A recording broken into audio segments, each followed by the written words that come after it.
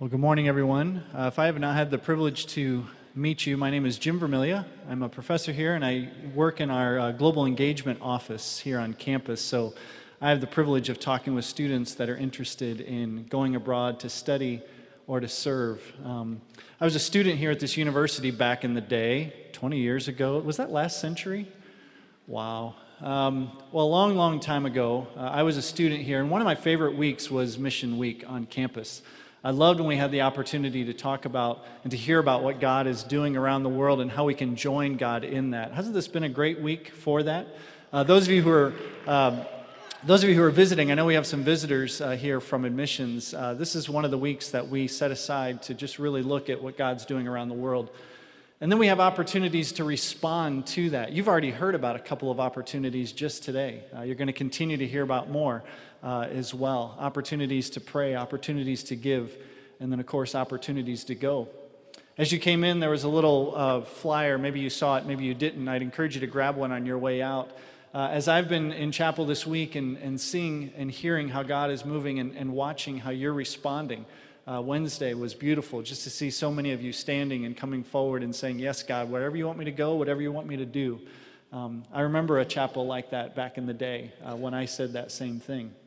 But I also remember the not knowing what to do with it. You know, I kind of thought, well, I got to wait till I graduate. I got to wait till I have it all together. I got to wait until I have my degree, and then I can go make a difference in the world. And then I had some people who came alongside me and said, you know what, you don't. You don't have to wait. You can get involved right now. You can respond to God right now. It's important for you to get that education and be equipped to go do what God has called you to do, but you don't have to wait. In fact, a part of your education here, a part of your time at Indiana Wesleyan might be to go out into our community, to go out and somewhere around this country, or maybe even to leave the shores of our country and go to another part of the world and join God in what God is doing there, to serve God among His people and to learn. Maybe you want to go and take a course in another part of the world. Maybe you want to spend a whole semester somewhere else. Something beautiful happens when we interact with people from other cultures and when we serve God in other parts of the world. And so I'd encourage you to respond this week, however God is prompting you. Don't wait. Don't wait until you have it all together. Maybe God wants you to respond right now. Well, I have the privilege of introducing our chapel speaker this morning. Laura Guthrie is a senior TESOL Ed major here at Indiana Wesleyan University. She is somebody who is passionate about teaching. She's passionate about theology. She's passionate about cross-cultural ministry. She loves Jesus and she loves people.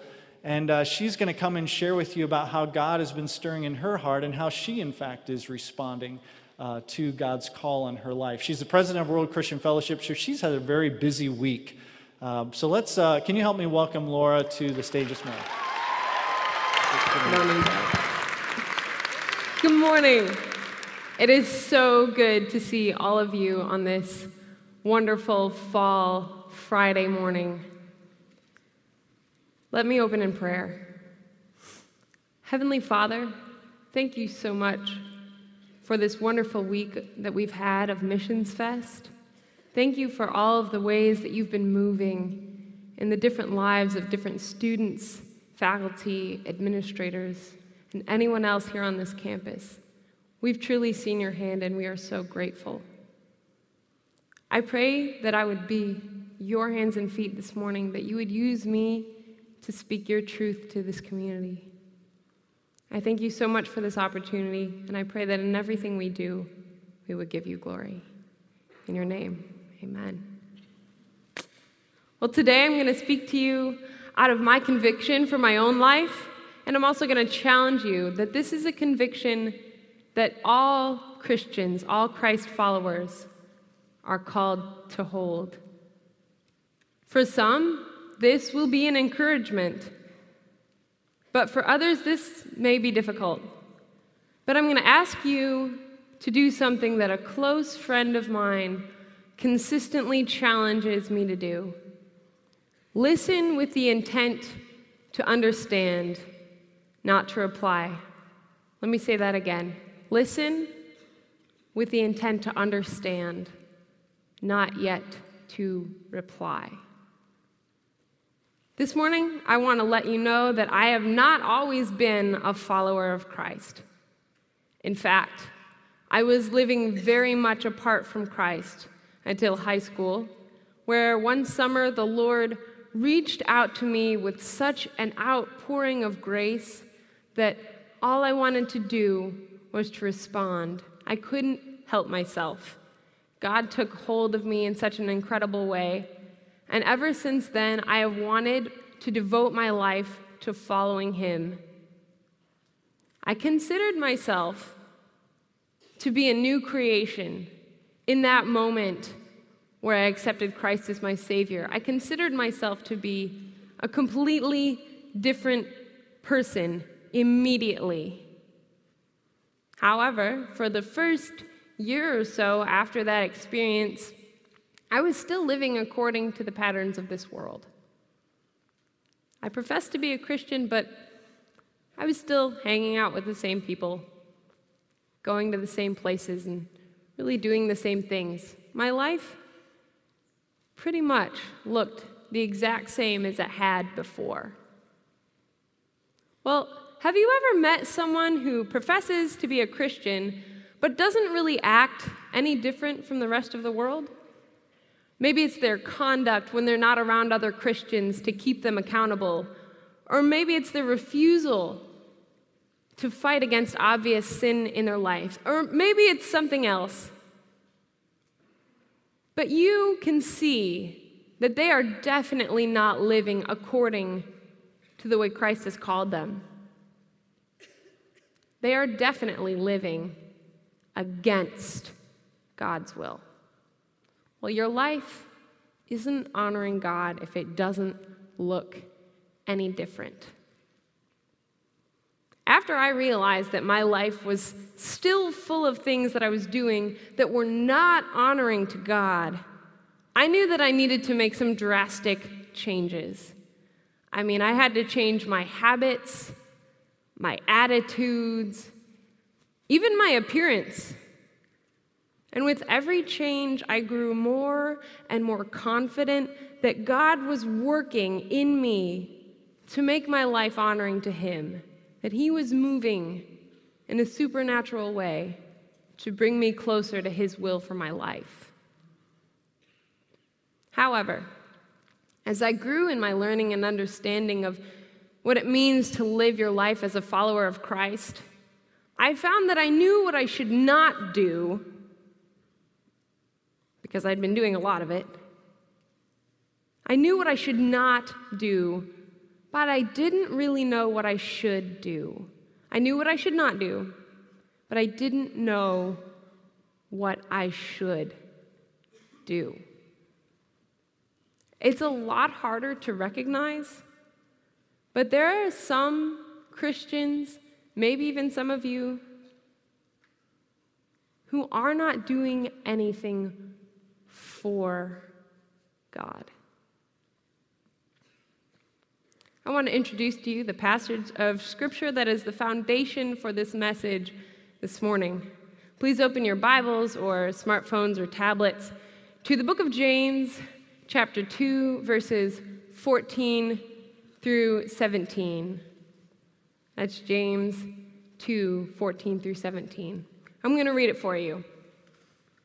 It says, "What good is it, my brothers, if someone says he has faith but does not have works?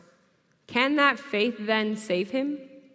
If a brother or sister is poorly clothed and lacking in daily food, and one of you says to them, 'Go in peace, be warmed and filled,' without giving them the things needed for the body, what good is that? So also faith by itself, if it does not have works, is dead." Wow. What a convicting passage. The people in this passage are Christians. James isn't writing to a group of people who haven't heard the gospel. These people have committed their lives to following Christ. They're not still caught in obvious sin. He's not reprimanding them for something that they're doing against God. but their conduct is still not yet truly honoring to God.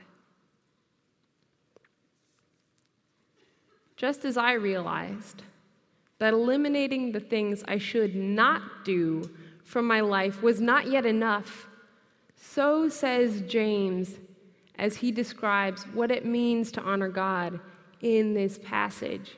Your life isn't honoring God if it doesn't look any different. Yes, but what should it look like? In writing this, James wasn't just making something up. I believe that he was actually referring back to some of the words that Jesus gave to the 12 disciples at the Last Supper, the future leaders of the early church. In John chapter 14, verse 12, Jesus is addressing his 12 disciples very hours before he's crucified.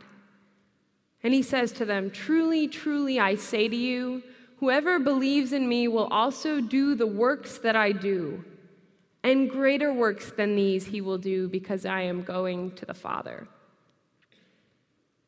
I believe that here Jesus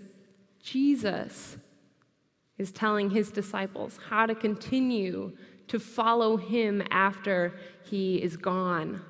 Jesus equates believing in him, or faith, with doing his works. He doesn't separate them. And he finds this so important that he tells this to his disciples at the Last Supper, again, hours before he's taken away and crucified. When James writes his epistle, he isn't making this up. Essentially, this is saying your faith is dead if you're not doing something. Look back at that passage in James. Faith without works is dead, it says. Well, that word works in the Greek is ergon. Ergon. And it doesn't mean a specific work. It doesn't mean a one-time thing. It doesn't mean a specific habitual, every day is the same type of thing. It just means something. A work of something. It's not specific. This is general. This just means you need to be doing something, because without that, your faith is dead. Dead. Not just in need of improvement, and certainly not to be left alone. Because your faith is a gift of grace, so therefore are works. Following God's word is not a chore. It's a gift of grace. As we've seen throughout this week of Missions Fest, we are all called to this work of spreading God's word and his love to the world. Imagine where Christianity would be if there were no people doing the work. I can tell you right now, I would not be here speaking to you. I probably would not have attended Indiana Wesleyan. I certainly wouldn't be in the position that I am now. In fact, I actually doubt this university would exist at all. John Wesley probably would not have come to America if he hadn't believed that God was calling to him to mission and ministry. Can you imagine? Where would you be? Both the history and the future of Christianity are fueled by Christians who took this call to heart. Christians who believed that because they had faith, they needed to be doing work. Your faith is dead if you're not doing something. Once I realized this and began to seek God's will as to what I should be doing for him, I immediately began to feel a call to India. Specifically, I felt called to a short-term teaching opportunity in a school for children who live in the slums. At this time, I had no inkling of a desire to teach or to travel to the third world, especially. However, the will of God was so strongly evident that I couldn't help but do the work to which he was calling me. God worked in me through that amazing experience to help me realize that reaching out to those who do not know him is the work that I should be doing. This work strengthens my faith and demonstrates my love for Christ. In the work of missions, whether in India or really anywhere else, I give glory and honor to him. As I have tried to continue to live out this call to work on my life, I have been very encouraged by a passage in Ephesians chapter 2, verses 8 through 10. And it says, "For it is by grace you have been saved through faith, and this is not from yourselves. It is the gift of God, not by works so that no one can boast. For we are God's handiwork, created in Christ Jesus to do good works, which God prepared in advance for us to do." Because of this, I recognize that the work I am doing is a gift of grace, just as is my faith. We were called because we are created in Christ Jesus for the purpose of doing good works. This isn't an add-on to our life. This isn't something that is optional. This isn't something that we're kind of putting in as an extra effort. This is why we were created in Christ Jesus to do good works. Be assured, I am not giving you this message because I have it all figured out. This is my conviction, but I know I fall short of the perfect will of God daily. I'm not advocating a false appearance of perfection to the rest of the world. I'm not saying that I do this because I want to feel good. Doing the work of God is not about trying to prove yourself to others or to make yourself feel like you're doing a good job. The purpose of doing good works is to exercise your faith and to demonstrate your love for Christ. We as Christians are too often tempted to be kind of prideful about the good works that we do. We want to be recognized by other Christians. We want them to notice that we are doing a good job, that we're honoring God's will, that we are working, doing something. But this doesn't honor the perfect will of God. In the end, human recognition really means nothing. Nothing in light of God's judgment. I'd like to read another passage of Scripture that emphasizes this point. This isn't a passage that we often hear in churches, but it's important to recognize how necessary this knowledge is to our faith. Revelation chapter 20, verses 12 through 13 says, "And I saw the dead, great and small, standing before the throne, and the books were opened. Then another book was opened, which is the book of life. And the dead were judged by what was written in the books, according to what they had done. And the sea gave up the dead who were in it. Death and Hades gave up the dead who were in them, and they were judged, each one of them according to what they had done."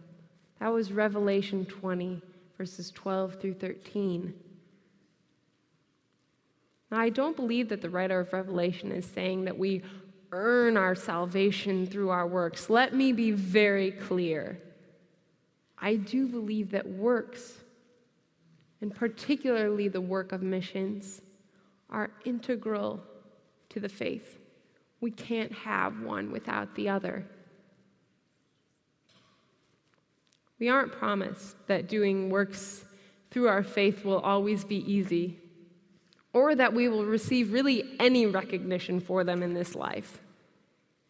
You may go through your entire life tirelessly sacrificing your time, your money, your energy for God and for his work. And maybe nobody will notice.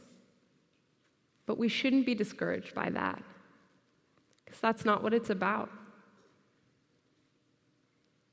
It's about exercising your faith. And we are promised that God will recognize that in the work of final judgment. Doing the work of God is not about trying to prove yourself to others or to make yourself feel good. The purpose of works is to exercise your faith, because faith without works is dead. You can't have one without the other. So my final challenge to you is this. Take a look at your life.